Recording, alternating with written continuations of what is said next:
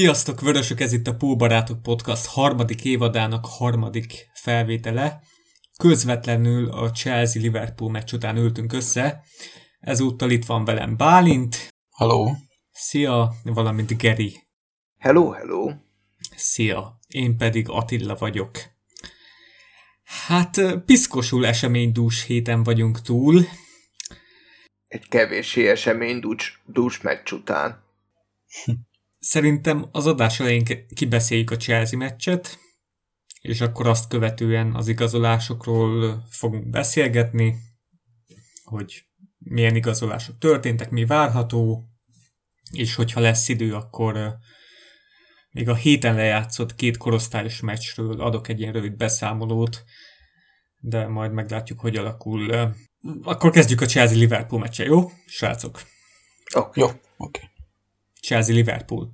Bálint, te a meccs előtt a csoportba meccs kommentelő alá azonnal beírtad, hogy mit is írtál? Durva, hogy 4 cserénk van a középpályára. Középpályára, igen, viszont az egyik CB-nk is egy középpályás. Ez azért jelzi, hogy mennyire telített az a poszt. Ja, igen. Cimikász volt, ugye védő a padon.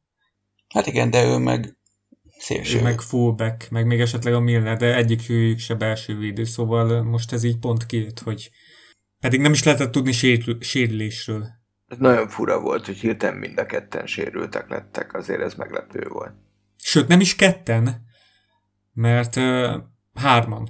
Ugye a Spilleren fordították a Kloppnak az interjúját, igen? És a Baumstark Tibor fordította, és akkor ő mondta, hogy ugye a Joe-nak van ő kapott egy rugást, a Billy-nek is van egy izomsérülése, csak ő úgy mondta a Billyt, mintha ő lenne a Matip. De közben ő a Billy Kumetio. Tehát ez a fiatal nagy... Igen. És akkor a Matip miért hiányzott, azt tudjuk? Neki egy hosszabb, komolyabb sérülése van, neki is izomsérülés. Ő nem lesz a jövő héten. Legalábbis úgy mondta, hogy a Gomeznek nem kell kihagyni, de a Matipnak kell. És a Kumetio is, hogyha jól ejtem a nevét, Kumetio, hát ilyen Kumetio, nem tudom. Ez tűnik logikusnak. Tehát neki a Ligakupában szerintem már lehet, hogy ő ott játszhat, majd meglátjuk. Denberg biztos párosaként. Mondjuk bárki játszik, mai Fabinho meccset videózza le, és nézze meg egy 10-szer, és akkor...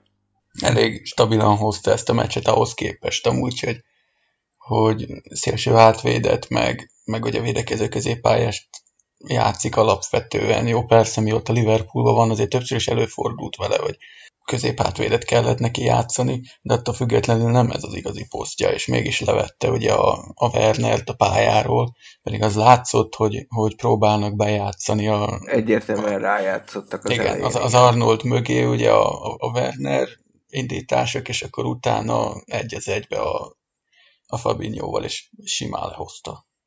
Abszolút. Mané nem így játszott volna, akkor nálam egyértelműen Fabinho lett volna a meccs embere. Nálam így is egyértelműen ő. Igen? Hát nekem azért ez, hogy valaki megoldja a meccset, kiállíthat magáról valakit, majd rúg 2 gólt, hát... Nem, ez Fabinho simán übereli. Nekem Kepa játéka tetszett még nagyon. Kepa még ott volt. Egyébként igen, ő is olyan produkciót nyújtott, ami meccset befolyásoló. Tehát... Mindenképp szerencsétlen akkor védett már 3 nagyot, amikor már senkit nem érdekelt. Hát az esélytelenek nyugalmával indult. Igen. Én 19. percben írtam fel, hogy Fabinho Werner 2-0. Igen, ott az elején nagyon gyorsan lett 2-0. Igen. Kettőjük párharca. 1-1 volt 2-szer is, és olyan szépen lerendezte, tehát így sallangmentesen gyönyörű volt, ahogy... Igen. A Werner ott az arcán is látszódott, hogy hát ez már nem a Bundesliga, itt picit többet kell nyújtani. Werner arcán ez többször látszódott. A Havertz arcán csak azért nem látszódott, mert őnála meg nem volt labda. Ja, nem mutatták egyáltalán. Azért az is más lett volna, hogyha játszik egy Pulisic. Szerintem azért jobban megnyomta volna ezt a az biztos. Biztos, igen. Én nem nagyon játszott. imádom azt a játékost, Én is. megvan benne a gyorsaság, meg hogyha úgy van, szerintem lehet, hogy meg tudta volna verni a Fabinho-t most még itt a Werner, egy kicsit, még nyers, még puha. Hát igen, meg hiányzott itt a Chilwell is, meg a Silva, Thiago Silva, tehát azért nem az igazi ez a Chelsea. Nem, de mondjuk szerintem a Silva nem lesz jó igazolás, nem majdnem biztos vagyok benne. Meg ezek még az új játékosok. Mert ezt mi alapján mondod? Mert ez a srác lassú szerintem már ebbe a ligába. Ráadásul úgy, hogy éveken át egy francia ligába játszott, ráadásul a full domináns Paris Saint-Germainbe, tehát hogy ő nincs arra szokva szerintem, hogy 3-4-en robognak rá bármikor, mit tudom én. Tehát szerintem a Silvának gyors lesz a Premier League-én azt. Lehet, hogy még a Milner Centerbe lefutná, nem? Ja. A Sütő írja, hogy szezon elején jó elkapni a top 6-et, hát főleg itt a Chelsea, ez nagyon szerencsés, hogy itt ez a nagyon szezon... jókor jött, ez teljesen egyértelmű. Ez nagyon jó itt a bajnoki álmok dédelgetése szempontjából is, tehát... Mondjuk én pont ezt akartam mondani, így bajnoki álmok dédelgetése szempontjából. Ugye a Lampardnak volt egy nyilatkozata, hogy őt ugye nem elégítette ki ez a tavalyi szezon, mert ő bizony nyerni akar, meg trófákért harcolni, meg mit tudom, és azon gondolkodtam bőven még a kiállítás előtt, tehát mikor ugyanannyi létszámban játszottunk, hogy az ember hajlamos elfelejteni, hogy régen nem voltunk ennyire domináns csapat, mert olyan jó élvezni 2,5 éve ezt, amit csinálunk, de én nem emlékszem olyanra, hogy a Liverpoolhoz hazai pályán jött bárki, és mi beállunk buszozni, és várjuk tehát, hogy azt mondjuk, hogy ők trófeákat akarnak nyerni, meg bajnokok akarnak lenni, és simán behátrálnak nekünk, és jaj, támadjatok, aztán mi meglátjuk, hogy mi lesz. Nekem nagyon nagy csalódás volt az, amit a Chelsea meg se próbáltak focizni szerintem. Hát szerintem meg ezek a veszélyes elfutások nagyon jók voltak, csak egy az egy ellen nem volt esély. Tehát volt olyan momentum, mikor Trenttel ment el Havertz, vagy Mount, nem is tudom, Fabinhoval többször is az első félidőben Werner. Ezekre játszottak, erre képesek. De érted? A védelem mögé belült labdák. Én bajnokságot akarok nyerni, trófeákat akarok nyerni, és jön hozzám a bajnoki címvédő, akkor annak nekiesek, nem? Hát igen, csak hiányzott 3 alapember mondjuk, vagy olyanok, akik később lesznek alapemberek, és egyelőre ez a Chelsea nincs összeszokva sem, szóval én nem rónám ezt fel Lampardnak egyelőre. Tehát szerintem ez a Chelsea nem lesz bajnok Lamparddal, legalábbis remélem, de most még így nem kritizálnám emiatt, mert tényleg, tehát most vettek 6 játékost, abból 4 alapember lesz, vagy nagyon fontos ember, hát még az Ziyech, vagy hogy kell ejteni, ő is hiányzott, aki az első barátságos meccsükön nagyon jó volt. Szóval... Én nagyon nem így érzem, de menjünk tovább, beszéljünk a meccsről. Nagyon arra játszottak, hogy Werner majd megfutja a bal oldalt, és akkor onnan majd kialakítanak valamit, ami azért nem potyára vettük észre, hát nagyon csúnyán látszott, hogy végül is be lehet ezt játszani. Meg a lyukak ott voltak, csak ugye ott volt Fabinho, aki azért megoldotta ezt a feladatot. Havertz nem mondanám, hogy ezzel a mai, meg a múlt meccsen nyújtott, hát nem is a képességeivel vannak a problémák egyelőre, még ugye nem szokott be, meg fiatal. Meg ő középpályás lenne alapvetően szerintem. Hát ebben a Bundesligában is játszott sokat, hamis 9-esként, szélsőként, is. Igen. támadó középpályásként is. Meg az is durva volt, hogy mennyire a bal oldalt erőltettük mi, hogy a Robertson mennyit ment előre, és mellette ugye a Trentet meg ő nem merte annyira kimenni, mert ugye mögötte akkor megnyílik a terület, és akkor ott a Werner. De így jó látni, hogy így a csapat teljesen összhangban volt. Egy ilyet megjegyeztem a 31. percben.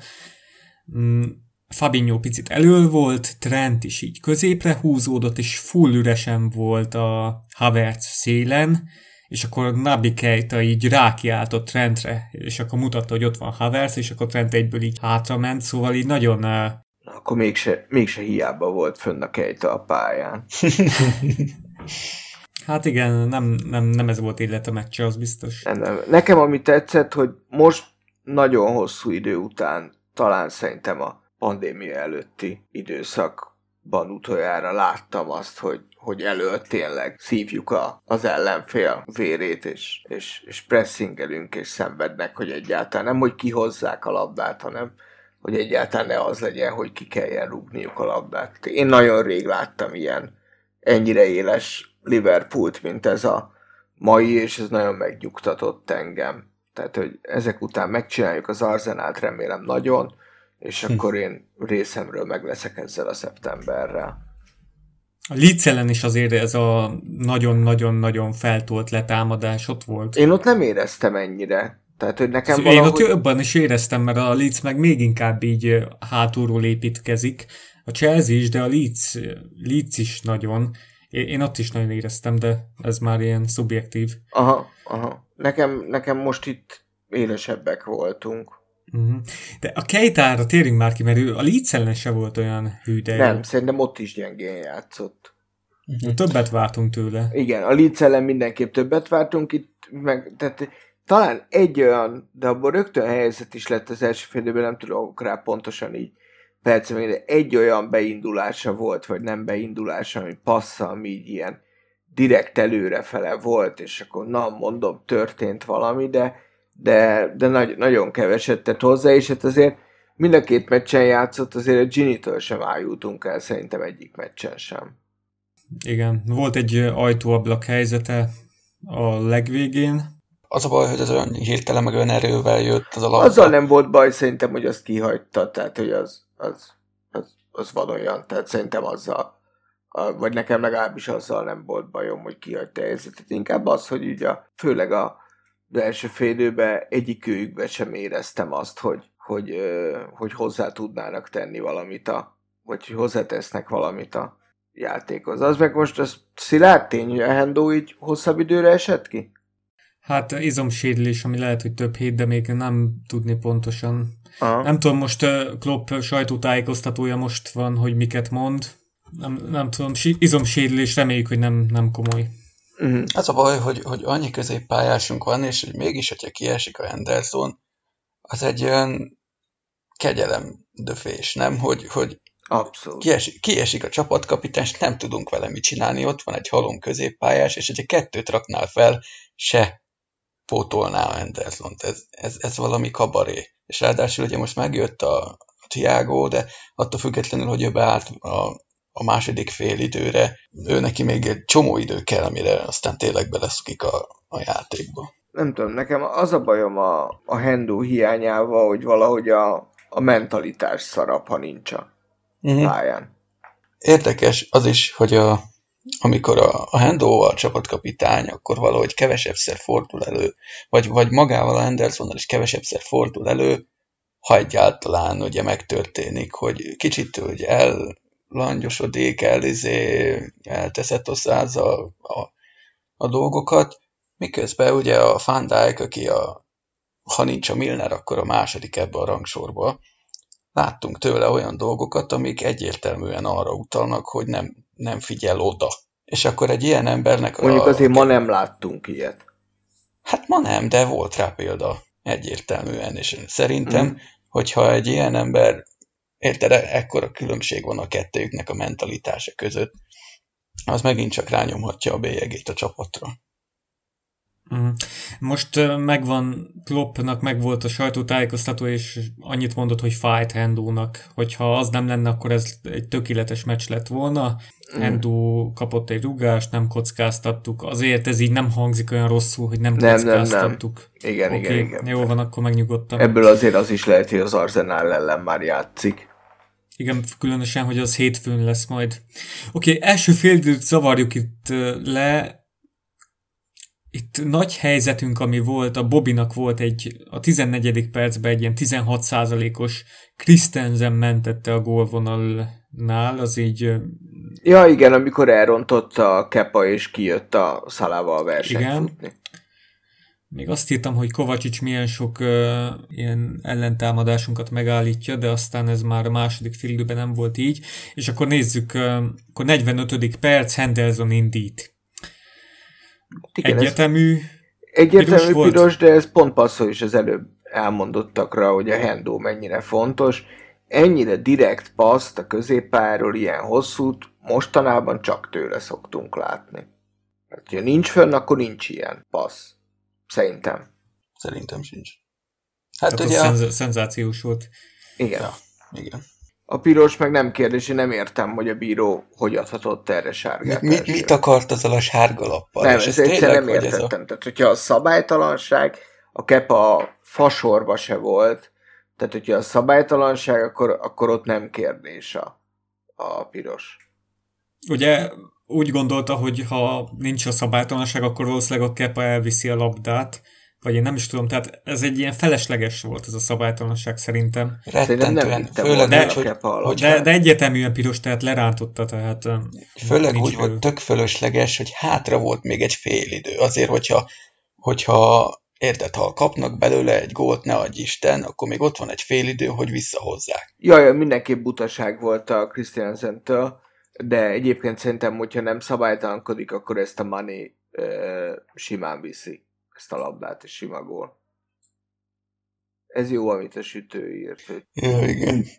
Chelsea-sek írták, hogy jobb lett volna, ha Kepa tarol, és ő kap pirosat. Oké, igen. Nem szeretik. Nézzük, második félidő, mindenki meglepődésére beáll Thiago. Ugye akkor még nem tudtuk, hogy itt Hendónak van egy ilyen kisebb sérülése, és Thiago beállt. Ez azért volt teljesen váratlan, mert a meccs előtt ugye azt mondta Jürgen, hogy mivel a Bayernbe double pivotban játszott a Thiago, és nálunk erre nem nagyon lesz alkalma, azért még itt szokni kell a rendszert, szoknia kell, és aznap, mikor leigazoltuk, akkor is azt mondta, hogy kelleni fog itt több hét, meg ez egy hosszú időszak lesz, míg beszoktatjuk. Azt is mondta, hogy nem fogunk igazolni, érted? Tehát, hogy ahhoz ez... Nem azt mondta, hogy nem fogunk igazolni, ezt így nem mondta. Igen, csak vicceltem. De amúgy ez egy nagyon jó döntés volt, tehát, hogy nem Milner, meg nem Minamino-t küldte be, mert ennél emberelőnyben voltunk. Nem kockáztatott olyan sokat. De mégis behozott egy játszós középpályást, ez jó. Szerintem is jó volt. Hihetetlen volt látni, hogy a csávó, azt hiszem azt mondta a Kloppa meccset, hogy másfél edzésen vett részt, és másfél edzés után gyakorlatilag hibátlanul szerepelt a középpályán. Hát igen, csinált egy büntetőt, meg voltak azért. Mondjuk azt én szerintem az nem volt feltétlen büntető, én azt nem értettem, hogy az miért büntető. Olvasói kérdés, a György kérdi, hogy szerintetek büntető volt-e? Nem volt-e kicsit könnyű tizi? De akkor mit mondtok? Én szerintem könnyű síp volt, tehát én ezt nem éreztem büntetőnek. Bálint? Alapvetően nem volt tizi, de végülis be lehetett fújni, ezért akartam mondani, hogy ami a beharangban is benne volt, hogy ez a bíró, ez akkor jó bíró, hogyha mögötte van a VAR szobában egy Michael Oliver. Érted? És akkor ő tudja kicsit kozmetikázni, mert ugye a kihárításnál is ő volt hát itt most nem szólt bele, de végül is megnézték a VAR-ba, csak nem magát a kontaktot, hanem hogy előtte volt a les, egyértelmű volt szerintem, hogy ez nem a VAR-ba, tehát megnézi a VAR, hogy volt előtte les, de mivel azt nézi, ezért azt már nem nézik, hogy egyébként 11-es volt-e. Na mindegy, így egyébként, hogy Alisson végre újra megérkezett, én mostanában nem voltam vele teljesen szinkronba, ez a büntető hárítás után, ez a nagy védés, így utólag kifejezetten örülök, hogy befújták a tizit. Ja, hát végül is. Igen. Szerintem a büntetőt is csekkolják amúgy. Nem tudom, miért mondtad, Geri, hogy nem. Hát mert ott az látszott, amikor ki volt írva, hogy VAR ellenőrzés, akkor mutatták a lest, és amikor megvolt, hogy nem les az indítás, utána le is vették a VAR-t a De valószínűleg megnézték, hogy volt-e kontakt, és azt azonnal látták, hogy volt kontakt, és... De amúgy szerintem is picit így könnyen adta a bíró, de ezt így szokták ilyen piros lap után, picit kompenzáció. És ugye írtam a beharangba, hogy a legutóbbi 11 meccsünkön nem volt büntető, szóval szerintem, hogyha előtte nincs a piros, itt nem ad büntetőt, de adott. Sosem értettem fociban ezt a felfogást, tehát, hogy pedig benne van itt a fejekben a bíróknak. Abszolút működik ez fociban, de egyszerűen soha nem értettem. Baszki, hogyha nem 11-es, akkor tök mindegy, hogy 5-0 az eredmény, vagy 0-1, vagy mi történt. De mindegy. Hát meg egy jogos piros lap után mit akar kompenzálni? Megcsinálta magának a hülyeséget, érted? Akkor viselje felelősséggel. Nem kompenzálás akkor, tehát ez egy 50-50, mondjuk egy 40%-os büntető.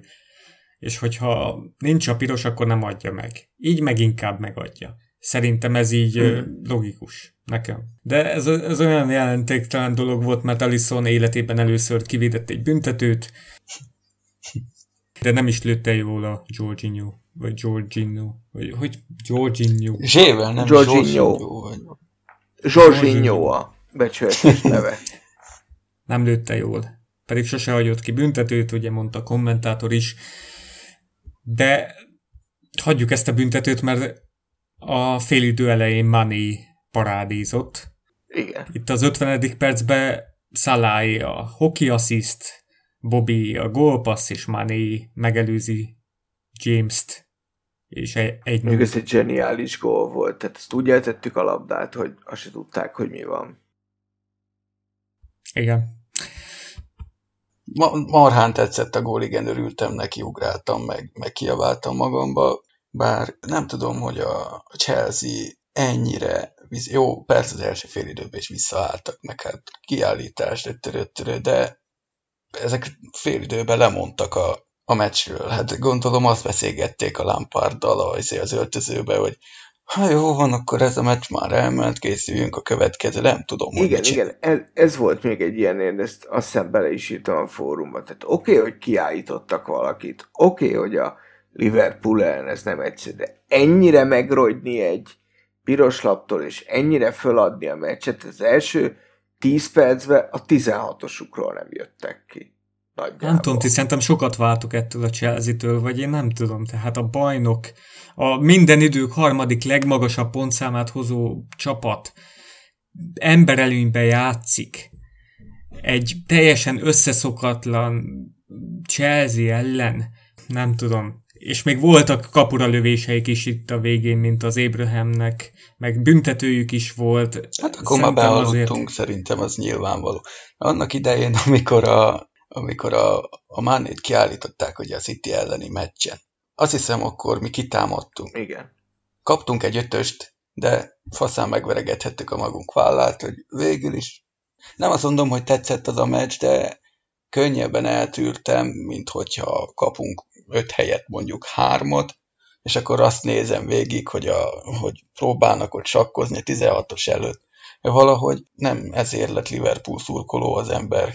Itt a Chelsea-ről beszélünk. Igen, most. Ugyanerre gondoltam már a meccs elején is, tehát, hogy ilyen nagyon kis csapatot játszott a Chelsea ezen a meccsen szerintem. És azért ahhoz a játékos állományok megvan. Nem azt mondom, hogy sokkal jobbak, vagy hogy megközelítőleg olyanok, mint mi, vagy esetleg olyanok. Nagyjából olyan helyzetbe lehetnek, mint a Tottenham jelen pillanatban. Szerintem. Értékben meg bőven nem, mert ugye úgy van, hogy mi ketten vagyunk a Cityvel 1 milliárd fölött, és ugye ezekkel az igazolásokkal a Chelsea megelőzte a múlt, és ez egy 900 milliós keret. Tehát én továbbra is azt tartom, hogy szerintem ez egy gyávafos mentalitás volt a meccs előtt 10 emberrel játszottak, hát Kepa van a kapuban, mégis hogy játszanak, hagyjuk már. Szerintem így is, ha belövi Jorginho a 10-it, akkor 2-1 is jöhetnek az X-ért. Szerintem ez így vállalható volt Lampardtól. De engedjük el. A második gól, én amit itt felírtam, itt ez a tudatos pressingelés. Bobby kimegy a szélsőre, letámad Mané, letámadja a kapust, és aztán gyors visszavált a másik védőre, hogy tehát ez az, amire azt mondjuk, hogy nem csak fut a labda után, hanem okosan pressingel. Tehát nem azt csinálja, mint Brewster, aki fut a labda után, hanem itt hibára volt késztetve a Kepa, még akkor is, hogyha bal oldalon ott volt egy másik védő, akinek ki lehetett volna passzolni, és rossz megoldást választott, de ez azért volt, mert tehát itt a két támadónk is ebbe közrejátszott. Hát eleve nagyon lassan hozott döntést szerencsétlenes, amikor látta, hogy jön a Mané, akkor meg szerintem bepánikolt, és a legközelebb lévő védőnek oda akarta passzolni a labdát, amit ugye nem jött össze szegénynek. Én közvetlenül utána írta ki a Fabregas, hogy Mané a Premier League legjobb játékosa. Igen, Jorginho volt hátul, azt hiszem ráment ki a Bobby.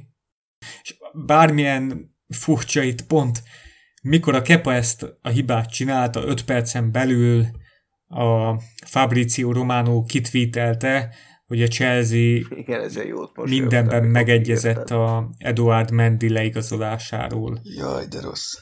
Egyébként ez a Mendy az egy akkora kapus, hogy attól aztán bentebb hát lesz. Nagyjából akkora lehet most, mint amikor szerencsétlen Kepát leigazolták azért a rengeteg pénzért.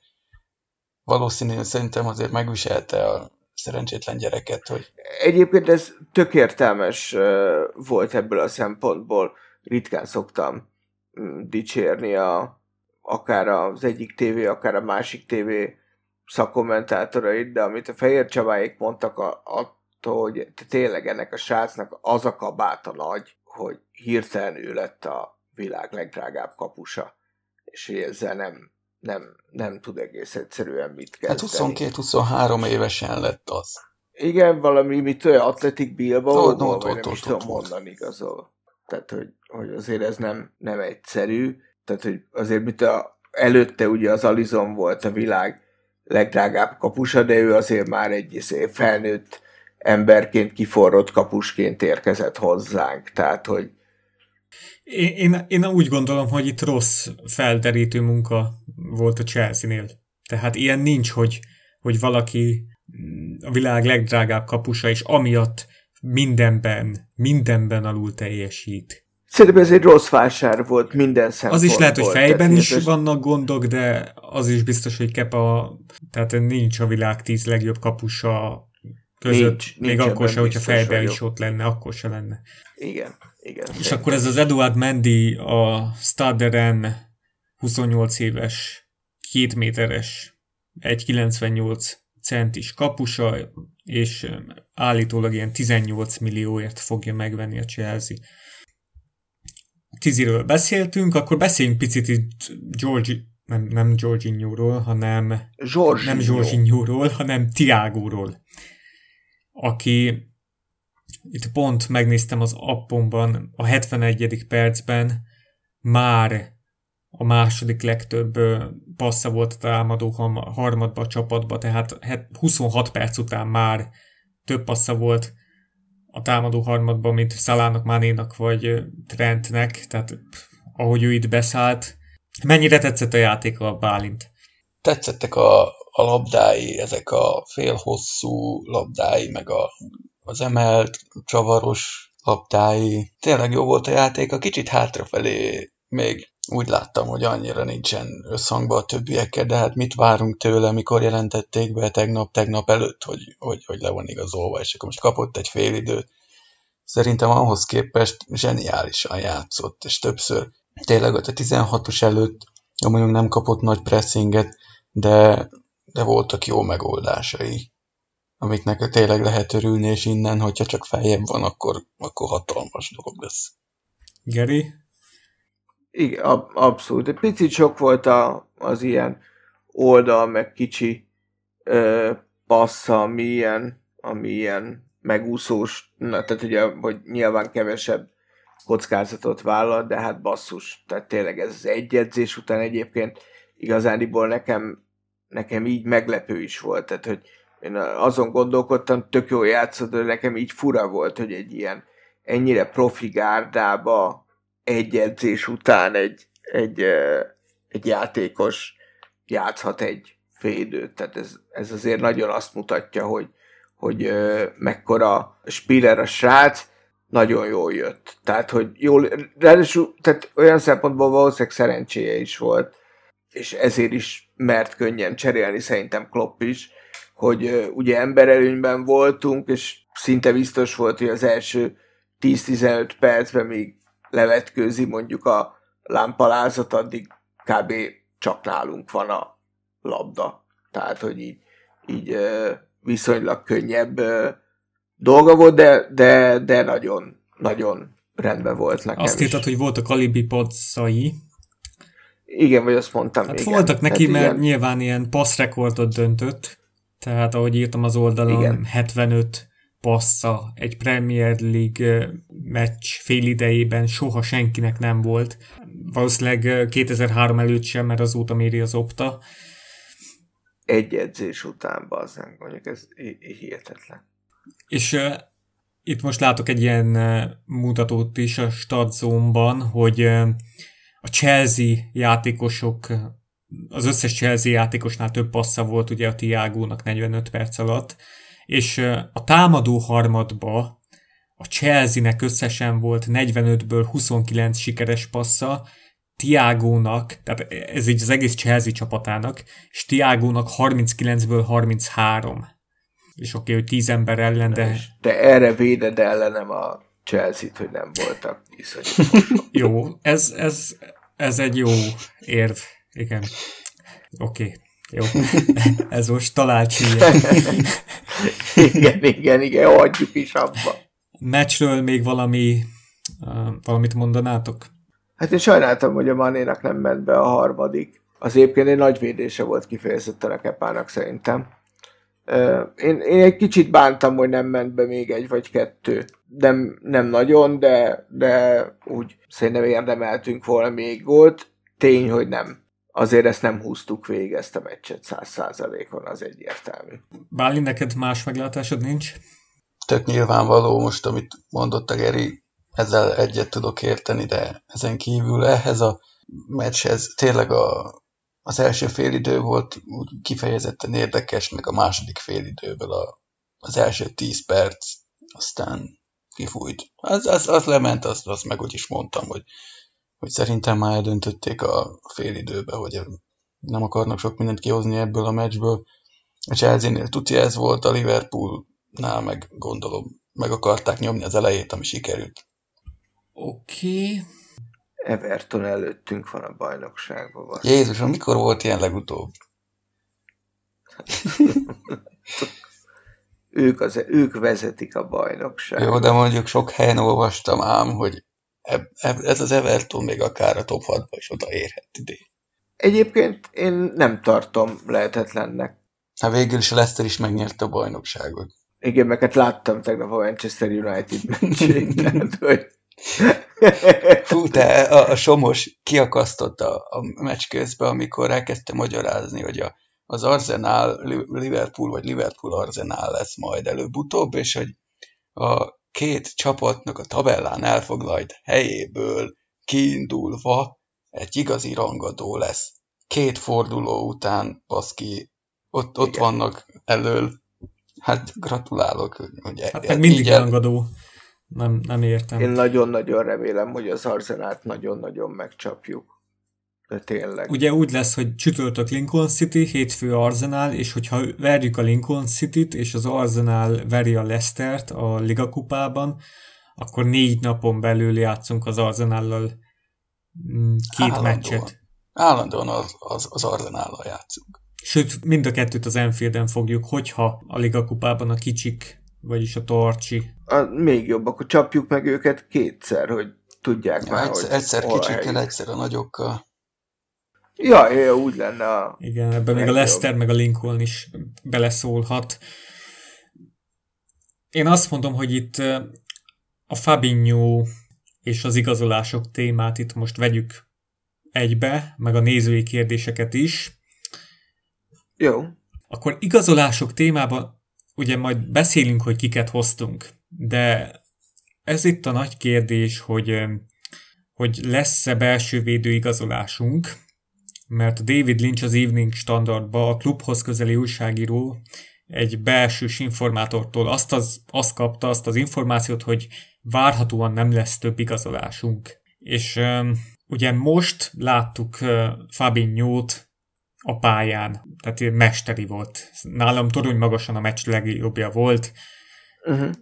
Már csak azért is, mert legtöbb passz a pályán, legtöbb labdaszerzés, legtöbb megelőző szerelés, legtöbb tisztázás, rengeteg párharcot nyert, zseniális volt. Az a kérdés, hogy Fabinhót el tudjátok-e képzelni belső védőként, vagy erre a posztra igazoljunk?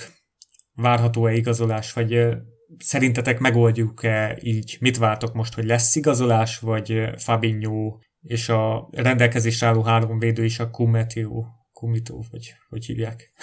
Én végtelenül csalódott lennék, hogyha nem igazolnánk középhátvédet. Az, hogy a Fabinho hátul jól tud helyettesíteni, azt tavaly is tudtuk, de azért ez a csávó a tavaly év elejét, mielőtt megsérült volna, úgy hozta le a középpályán, hogy kb. Arról beszéltünk, hogy odaadjuk neki az évjátékosa díjat. Igen, tehát, mondtam én is. Nagyon nem... Igen, főleg te mondtál. Igen. Én nagyon nem örülnék, hogyha ebből a fiúból középhátvédet faragnánk, és az, hogy nem is tudom ki írta be, hogy a Matip 3 darab meccset játszott 2020-ban. Igen. Tehát, hogy az meg egy olyan... A bajnokságban, igen. Bajnokság. Én nagyon kedvelem a Matipot, nagyon sajnálom, hogy ennyi. És kétszer a hosszabbításban állt be a 3 posztból. Aha, tehát gyakorlatilag nem játszott bajnokit idén. Igen. Na, tehát, hogy így szerintem muszáj igazolni. Meg szerintem a Gomeznek, a Gomez akkor teljesített jobban, mikor ott volt a Matip, hogy beállhat. Tehát, hogy amikor így volt egyfajta ilyen... versenyhelyzet. Igen. A Kumeato, vagy pontosan nem tudom Kumetio. Oké. Tehát, hogy ő meg legyen jó, meg játszom minél több, nyerjünk ligakupát vele, de szerintem nem szabad, hogy... Tehát alapvetően ott valaki beírta a meccs kommentelőből, hogy azért a Citynek a tavalyi szezonja egy picit ráment erre a Fernandinhós vonalra. Egy kicsit más a helyzet, de szerintem nem lenne jó ötlet egy középpályással letolni egy szezont. Bálint? Én végül is abszolút el tudom képzelni azt is, hogy a Fabinho nem végig tolja a szezon, de egy húzamosabb idejét akár ott tölt mondjuk a közép-hátvéd poszton, de szerintem hiba lenne elpazarolni oda. Azt látszott, hogy ragyogóan meg tudja oldani, de jobb helye van neki ott a védekező középpályán, vagy hát a középpályának a hátsó részeiben, még akkor is, hogyha egy kicsit talán a Thiagónak az érkezése megnyitotta a kaput afelé, hogy végül is a védekező középpálya és egy ilyen telített poszt lett, és akkor tényleg a CB posztra oda lehet rakni a Fabinhót, ha éppen kell. Most nagyon remélem, hogy sokáig nem kell ezzel szórakozni, és én is abban reménykedek inkább, hogy hozzunk valakit, ha más nem, esetleg ilyen Klavan-féle figurát, vagy hülyéskedtem ugye a Steven Colkerrel, hogy majd megint kölcsön vesszük. De valakit mindenképpen szerintem szerezni kell. Attól függetlenül el tudom képzelni, hogy ott lesz a Fabinho. Jani nevű hallgatón kérdezi, hogy Rüdigert el tudjátok-e képzelni, mint tartalék? Az egyébként sokkal érdekesebb lenne, amit most a sütőbe írt, hogy a Willi Orbán kiszorult a Lipcséből egyértelműen, hogy őt inkább. Én a Rüdigerhez nem tudok nagyon meccset társítani, amin így biztos láttam meccseket, amin játszott, de úgy semmit nem tudok hozzáigazítani. Én annak idején láttam még, amikor a németek nagyon nagy fölénnyel megnyerték ugye a konfederációs kupát, akkor... Amikor azzal a B csapatokkal Igen, és ugye akkor még a Rüdiger nem a Chelsea-be játszott, hanem valahol máshol, amit fogalmam sincs, hogy mi az. És akkor nekem tetszett a játéka, de valahogy megkapott a fénye itt a Chelsea-be. Hát a Premier League-ben nem nagyon megy neki szerintem. Végül is egy 4. számú védőnek nem lenne rossz, csak gondolom arra meg drága. Most nem hiszem, hogy egy Rüdigert hoznánk arra, hogy esetleg majd beálljon mondjuk 10 meccsenként egyszer csereként, az hülyeség. Igen, valószínűleg egyébként Rüdiger drága, ezzel egyetértek én is. Na, akkor én is elmondom most a véleményem. Tehát szerintem a Cometio, ő egyértelműen még nem üti meg a szintet, bármit is ír a Pierce, hogy őt esetleg bevetheti Klopp. Tehát ő az U23-as csapatban is most debütált idén. A Sepp Vandenberg, ő teljesen alkalmatlan bármire. A Reece Williamsnek örülnék, de hát ő hatodosztályban volt, szóval fogalmam sincs, még nem láttam játszani. Az Everton meccset, a tartalék meccset nem néztem vissza, de szerintem esélytelen, tehát itt most szerintem Fabinho és ez a 3 belső védő. Tehát ők 4-en vannak, és nyilván lehet Fabinhoval számolni úgy, hogy ő a 4. Hogyha úgy nyerünk bajnokságot, akkor valószínűleg ez lesz a legkisebb bajom. Viszont az, hogy Mascheranoból belső védőt csinált a Barcelona ugyanígy, tehát pont belső védő hiány volt, hátratették Mascheranót, és aztán éveken át alapember volt belső védőként. Yeah. Én féltem ettől Fabinho, tehát ő szerintem annál sokkal jobb védekező középpályás, hogy hátra kerüljön. Hogyha letolna egy szezont sérülés nélkül, akkor ő szerintem a világ legjobb védekező középpályása lenne. Szóval én azt is már úgy fájó szemmel nézem, mikor Fernandinho vagy a Rodri, őket a Guardiola játsza belső védőként. Én is ezzel abszolút egyetértek, igen. Szerintem nem fogunk igazolni belső védőt, sajnos azt kell, hogy mondjam, vagyis hát azt tapasztalom, itt a klubhoz közeli sajtó nagyon azt mondja, hogy nem lesz több igazolás, aztán október 5-ig bármi történhet, főleg, hogyha itt Matip sérülése esetleg komolyabb, vagy Gomez megint nem lesz bevethető, tehát itt pillanatok alatt változhat a helyzet. Hát igen, meg ugye abban változhat, hogy most hátra tették, az oké, de viszont nem volt hátvédcsere lent. Tehát, hogyha azért ma Fabinhoval vagy a Van Dijkkal történt volna valami, akkor azért lett volna nagy fejvakarás. Főleg úgy, hogy a Hendersont ugye le kellett hozni félidőbe. Igen, és a Klopp ő azt mondta, hát a Henderson is tud belső védőt játszani, ezt mondta egy hete, hogy hát ha kidől 2 védő, kidől Fabinho, kidől Cometio, még a Henderson mindig ott van, hát most ő is lesérült, és a Henderson csak azon a világkupán játszott, ami, hát én nem hiszem, hogy igen. Klubvilágbajnokságon, ami nem hiszem, hogy annyira mérvadó, játszott, igen. Hogy vele kéne számolni. De az biztos, hogy rengeteg a középpályásunk, és hogyha nem megy el középpályás, ezt így okosban meg fogja oldani Klopp. Én azt érzem. De nem örülnék ennek. Van benne valami, meg egyébként az érdekes még benne nekem, hogy amennyire megleptek, meg amennyire hirtelen jött az igazolás, ugye a Jotát még nem láttuk a pályán, de lehet, hogy az fog kijönni, hogy a Thiago és a Jota igazolása az többet húz a csapaton, mint esetleg az idézőjelben ront, hogy a Fabinhonak hátul kell játszani egy pár meccset, nem pedig középpályásként. Az a baj, hogy a középhátvéd poszton annyira, persze a védekező skilljei kijönnek, de annyira durván hozzá tud tenni a középpályán a Fabinho a játékhoz, hogy tényleg bűn visszahúzni oda. Igen, ez egyetértünk szerintem mind a hárman. Hát a Linders mondta róla, hogy ő a világító torony. Tehát, hogyha hátul van, akkor azért a világító torony nem...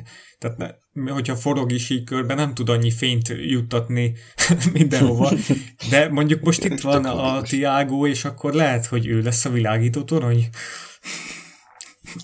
Az is durva, hogy ugye meg lett reformálva itt a szélső hátvéd poszt, de azt nem egyszerűen nem látok semmiféle izét, hogy nincs akkora. Érted, ez olyan, mint amikor azt mondod, hogy a világűr végtelen, ez nem tudod elképzelni. Nem tudom elképzelni, hogy a középhátvéd posztot hogy lehetne úgy megreformálni, hogy a Fabinho-nak kijöjjön az összes olyan skillje, amit most a középpályán mutogat. Igen. Ezzel én is egyetértek teljesen. Tehát, hogy így. Hát mindegy, sajnálnám, de hogyha Fabinhoval középhátvédben leszünk bajnokok újra, akkor az meg ámen. Szerintem tehát vele is bajnokok leszünk, tehát meg hogyha igazolunk egy belső védőt, akkor is bajnokok leszünk. Hát meg ha ugye ez őt nem zavarja, hogy egy sokkal... Na ez a kérdés, igen, de annyira alázatosnak mondják, annyira alázatos személyiség, hogy... Igen, azt én sem hiszem, hogy őt zavarná egyébként. Persze, mert igazából onnantól kezdve, hogy őt ilyen szinten ugye nem érdekli, csak hogy a csapatnak tudjon segíteni, meg ugye az ilyen, ezek akkor onnantól kezdve engem se érdekel, maximum egy kis élvezeti értéket veszel a játékból, de vannak még ott sokan, akik tudnak hozzátenni, szóval ez így kiegyenlíti egymást valamilyen szinten. Sütő írja, hogy Fabinho mellett Van Dijk hibátlannak tűnt ma, és hogy Fabinho sem tipikus brazil, ezért nem volt válogatott sokáig. Ugye Klopp nagyon szereti az ilyen játékosokat, akik több poszton bevethetőek. Persze. Tehát mikor megnézzük a játékos profilját, az a cél, hogy olyas valakit igazoljunk, aki nem csak egy helyen bevethető. És hát Fabinho, ő játszott rengeteg helyen.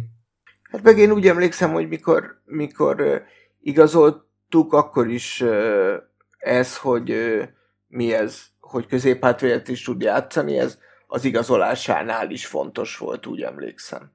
Hogy backet tud. Én erre a balbackre egyáltalán nem hát nálunk nem is játszott, a Selekáóban, meg a Monakóban. Hát ő fullbackként futott be elvileg.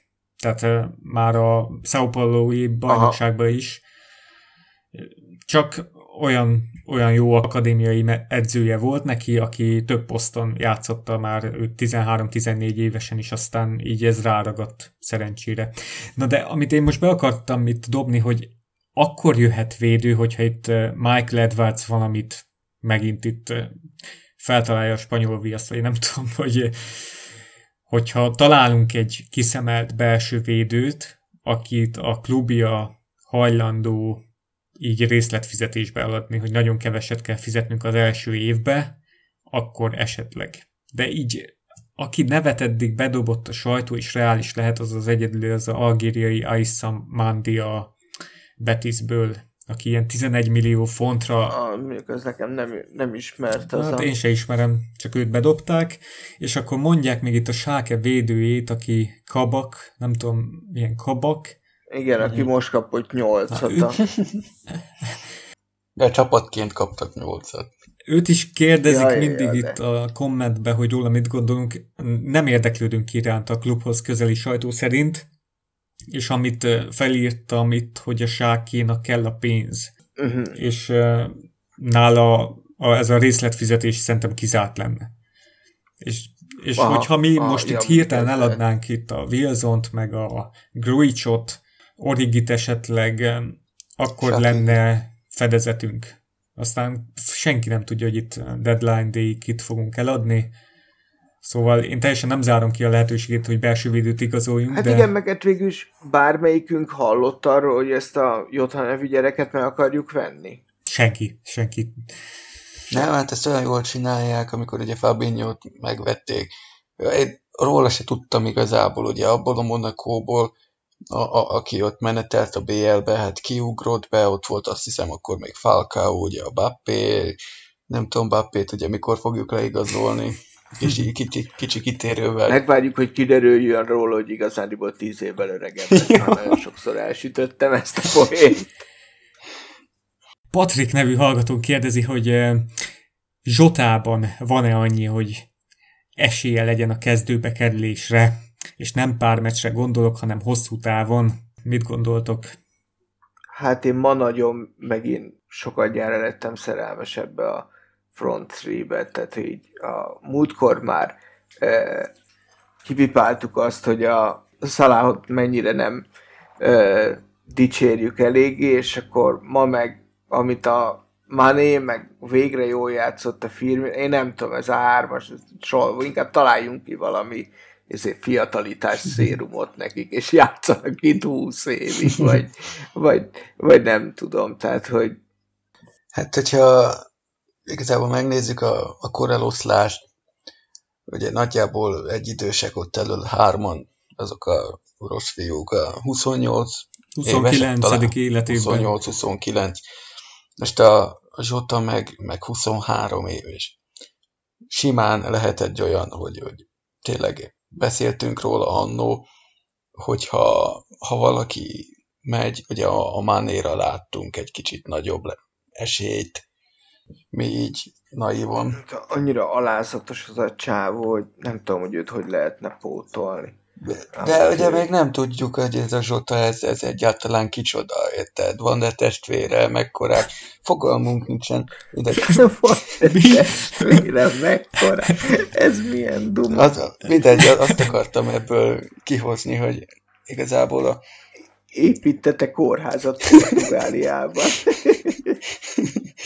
Jó, hogy a Manénak szerintem, hogyha tényleg olyan jó, mint amit amúgy beszéltek róla, meg amit ugye láttunk róla, meg tőle, akkor lehet a Manénak egyfajta utánpótlása.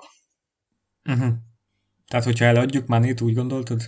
Szerintem, ha Manét eladjuk, akkor a Jota lehet egy ilyen pótlás.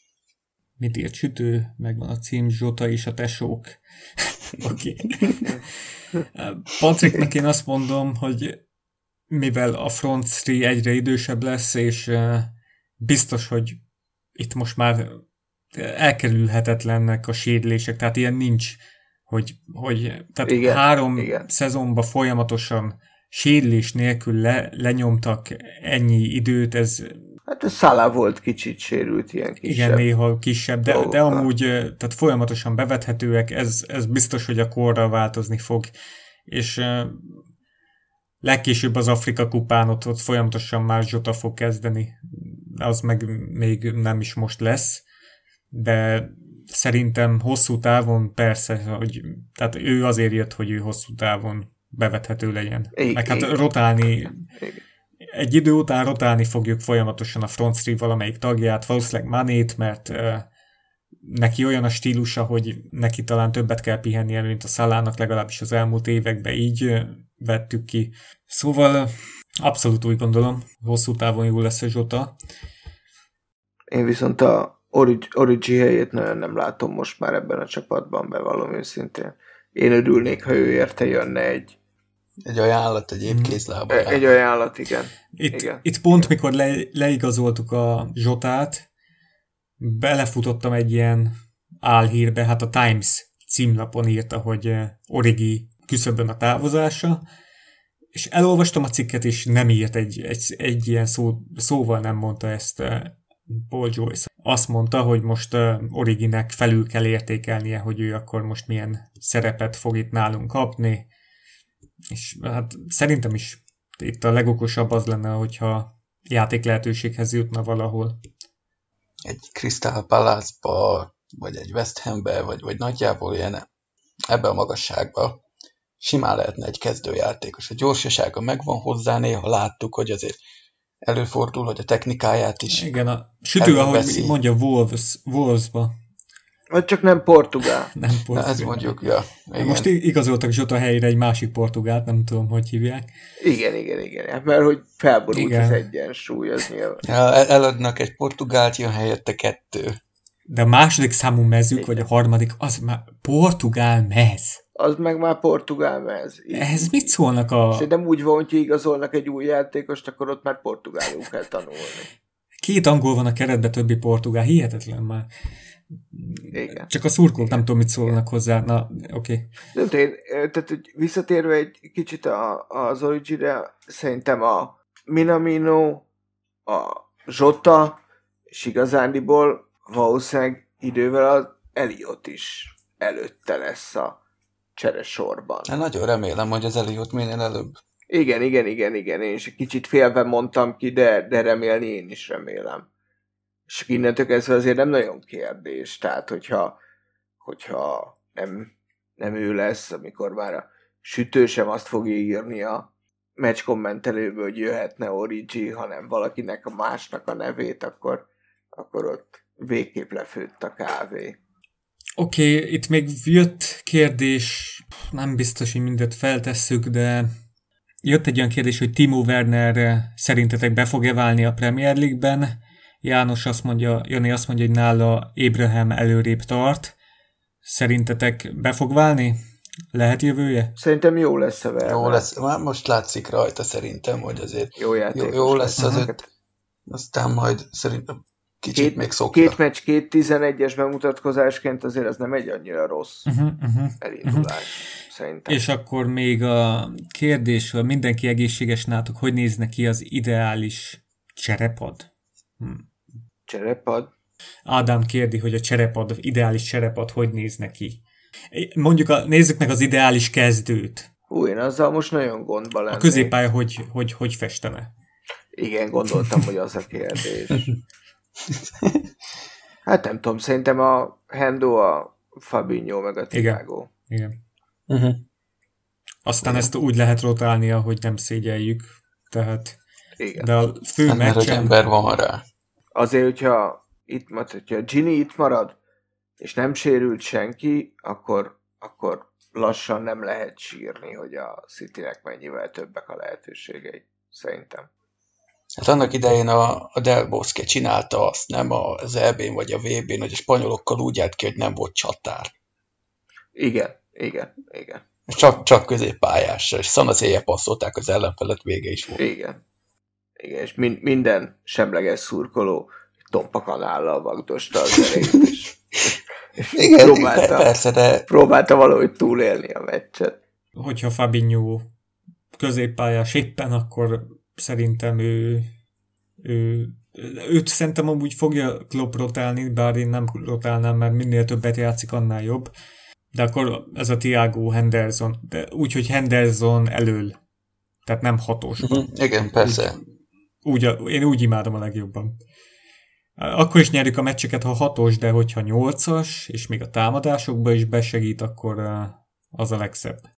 Hát főleg mennyire OP lesz ez, hogyha tényleg össze lehet rakni Hendersont, meg a Thiagót oda előre, és akkor kicsit mögéjük, meg a Fabinho. Jézusom, mi lesz ott? Igen. Azt. És akkor még Keita, Wijnaldum, Oxlade, Jones, úristen. Lehet, hogy Jürgen úgy gondolja, hogy túl sokan vannak, és akkor Fabinho-ból csinál egy belső védőt. Nem már, de úgy lehet. Szerintem nem, szerintem a Jürgen is látja, hogy ez a csávó azért oké, hogy jó hátul, de azért elő az igazi.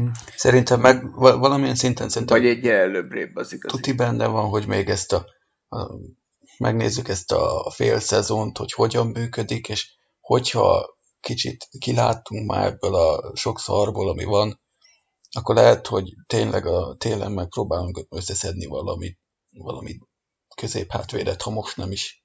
Jani írja hallgatónk, hogy nála Fabinho, Hendo, Thiago formáció, tehát ő ezt a formációt mondta volna, de hogy ő Keitát és Wijnaldumot is nehezen tudja kihagyni. De Wijnaldumot így nagyon alábecsüljük, de azért ez labdatartása.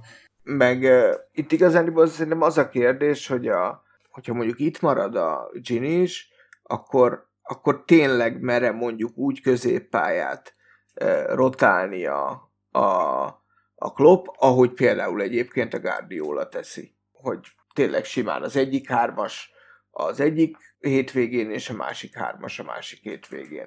Mert hogy minőségben szerintem tudná ezt a csapat innentől kezdve. Tehát középpálya, és akkor még nem beszéltük a Curtis Jonesról, meg mit tudom én, tehát hogy ebbe azért nagyon sok lehetőség lenne. Hogyha Keita úgy kezdte volna a szezont, ahogy vártam, akkor felmerülne még lehet egy Fabinho, Thiago, Keita középpálya. Ezt nem értem, hogy a Keitával mi a fasz van. Tehát tényleg, ahogy befejezte, én is azt hittem, hogy itt rárúgja az ajtót mindenkire, és valamiért nem. Meg hát volt róla szó, hogy most akkor a Keita már talán egyre jobban benne van a izébe, talán beverekszi magát a kezdőcsapatba, és sajnos sehol nincsen ahhoz. Ez a két meccs, ez hatalmas csalódás volt nekem, Keitailag. Tehát, hogy, vagy nem is hatalmas csalódás, az így azért túlzás. Inkább talán jobb szó, ki is javítom gyorsan magam. Talán jobb szó az, hogy meglepő volt, hogy miért nem. Nincs is annyit játékban, nem tudom. Hát de nehogy már kelljen neki egy szezon, hogy játékba lendüljön, és akkor vége a szezonnak, ja Istenem. Ez nem tudom, ez valahogy olyan, nem tudom, hogy mi lehet vele. Sütő közben itt írja cseten, hogy 2 hónappal fiatalabb Thiago, mint De Bruyne. Igen, ezt most én is többször olvastam a Facebookon is itt az istenítésekben. Ja. Oké. Új igazolásokról még nem tudom, akartok-e valamit beszélni, szerintem amúgy... Hát nem kiveséztük, nem? Itt most a igazolások létrejöttét, azt megírtam az oldalon, tehát, hogy Edwards mennyire brilliáns, zseniális. Aztán, hogy még itt belső védőként is húz valamit elő a kalapból, vagy... Hát akkor, ahogy írtam ott az egyik bejegyzésed alá, hogy akkor a Klopp szobra mellé, hogy ne árválkodjon egyedül, nyugodtan oda tehetjük az övét is, mert sokat köszönhetünk az embernek. Akkor itt a adás végén tartanék egy kis rövid beszámolót az akadémiai csapatokról, akik szintén megkezdték a szezont. Okay. Az U23-as csapat az konkrétan 2 meccset játszott eddig, egyet az Everton ellen, a múlt héten egyet pedig most a Derby County ellen, az U18 megkezdte a szezont. És hát ilyenkor szezon elején mindig nagyon érdekes, hogy kik a korosztályok legjobbjai, legalábbis én szoktam így nézni akadémiai meccseket, és most ugye volt egy fél éves kihagyás. És ezek a 16-17-18 éves játékosok ilyenkor nőnek 15 centit, vagy nem tudom, tehát szoktak lenni meglepetések, és igazából volt is néhány. Itt az U23-as csapatunk 2-1-re kikapott a Derbytől, ami picit meglepő. Volt egy játékos, egy ballback, ez a Owen Beck nevű 18 éves fullback, aki most augusztusban töltötte be a 18. életévét, és ő nagyon imponáló játékot mutatott be. Úgy látszik, hogy itt nem áll meg az akadémiai fullback képzés.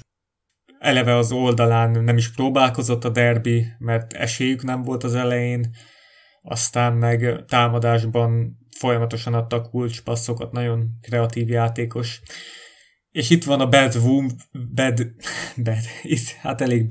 a Ben Woodburn, aki hát az U23-as csapatban van.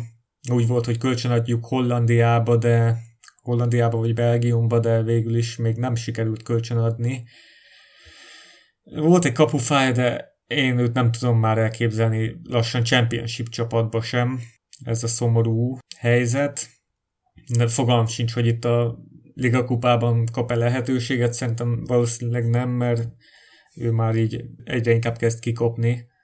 Én nem tudom, annak idején se láttam a szegény Woodburnbe olyan sok mindent, nem tudom, meg is kaptam érte hideget, meleget, de valahogy nem jött nekem be a játéka, inkább tetszett a Kent játéka, meg az Ojoé, bár aztán az Ojoé később már annyira nem jött be, de a Kent valahogy mindig meg volt a cselező készség benne, meg jobban bejött. Van ez a J.K. nevű srác, aki eddig őlőd volt csak az U23-as csapatban ebben a szezonban. Ugye az Everton meccset az ő góljával nyertük, meg a 16-os vonaláról lőtt egy gyönyörű gólt, míg itt a Derby ellen ő szerezte meg a vezetést egy szabadrúgásból. Tehát eddig én azt hittem, hogy itt a Clarkson Leighton Clarkson, neki van a legjobb rúgó technikája az akadémián, de itt a Kane kezd elbizonytalanítani, és hát reméljük a következő meccsen már visszatér a Paul Glatzel, tehát ő hiányzott nagyon ebből a csapatból, mert Millar egyáltalán nem tudta pótolni elől, és Glatzel az, aki most éppen sérült, de ő biztos, hogy keretben lenne a Miki Eger meccsen, ha nem lenne sérült. Ő itt az akadémia legnagyobb tehetségű csatára. A másik pedig egyértelműen Stewart az U18-ban, Leighton Stewart, és az U18 is megkezdte a szezont, hétvégén a Stoke City-t 5-0-ra verték, és itt volt egy nagyon nagy furcsaság. Amellett, hogy a Leighton Stewart triplázott, a 17 éves Dominic Cornes szögletből kétszer becsavarta a kapuba a labdát. Wow. Nem tudom, hány ilyen történt már egyáltalán meccsen. Nem Bogdán át a kapuba véletlen. Ja. Az első az Bogdán még a Ráckevétől is gólt kapott. Pont azon gondolkoztam ma, hogy baszki, nem olyan régen még a Liverpool kapusa volt, és most meg egy megye 2-es csapat ellen védett. Fúha. És Kenesei 2 kötényt is kiosztott. Kenesei játszott a Ráckevébe. Ne mondd, ez az a Kenesei? Ez az a Krisztián, persze. Hány éves az már, 50? Hát 47, itt tudom én, de 2 kötényt kiosztott, és 71 percig bírta a pályán. Hát ő még játszott a Manchester United ellen az Zalaegerszeg színeiben. Így, ez az a Kenesei. És mi lett a meccs? A kis 6-1-re nyert a Fradi. És a Kenesei lőtte a gólt? Nem, Markovics. Az lett volna szép. Kenesei Krisztián még focizik, azt a rohadt. Hát az nagyapja lehetne most azoknak, akikről beszélek. Nagyjából igen. Amit felírtam az U18-as meccsről, amellett, hogy nagyon élvezetes volt itt a Stoke ellen, hogy debütált ez a fiatal etióp származású és Etiópiában született Melkamu Freundorf nevű játékos, 16 éves támadó középpályás, a Hoffenheim akadémiájáról igazoltuk, támadó középpályás, hát ő gólt nem lőtt, de csereként állt be, megsérült az egyik kezdő, és játszott egy ilyen bő órát, és amit itt írtam, itt a Tyler Morton és a Leighton Stewart, ők a legnagyobb tehetségek, még hogyha Cornes 2 szögletgólt is becsavart, ami ilyen elég meglepő volt, hogy körülbelül 10 percen belül volt a 2, vagy nem is tudom. A másodikat a kapus majdnem kivédte, de beütötte a szegény, hálóba. baszki, most aztán biztos kapja ezért. Hát főleg ilyen fiatalon nagyon kellemetlen lehetett.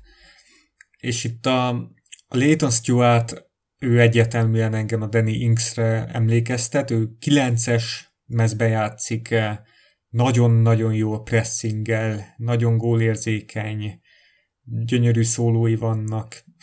Ő nagy tehetség itt az U18-ban, a másik a Tyler Morton, akiről azt írtam fel, hogy ő 17 éves, 8-as mezben játszik, és nagyon Gerrardra emlékeztet. Ők már tavaly is, ők már februárban is elég jól nyomták, de egyre jobbak. És az U18-ban van még a Balagizi, akiről tavaly tettem említést, hát ő meg egyre nagyobb, egyre robosztusabb, de még technikailag még ebben a korosztályban még mindig kirívóan jó, de kezdem úgy érezni, hogy ő nem fog a mi csapatunkba illeni, mert valahogy így a testalkata, tehát ő a következő Husky mondjuk lehet.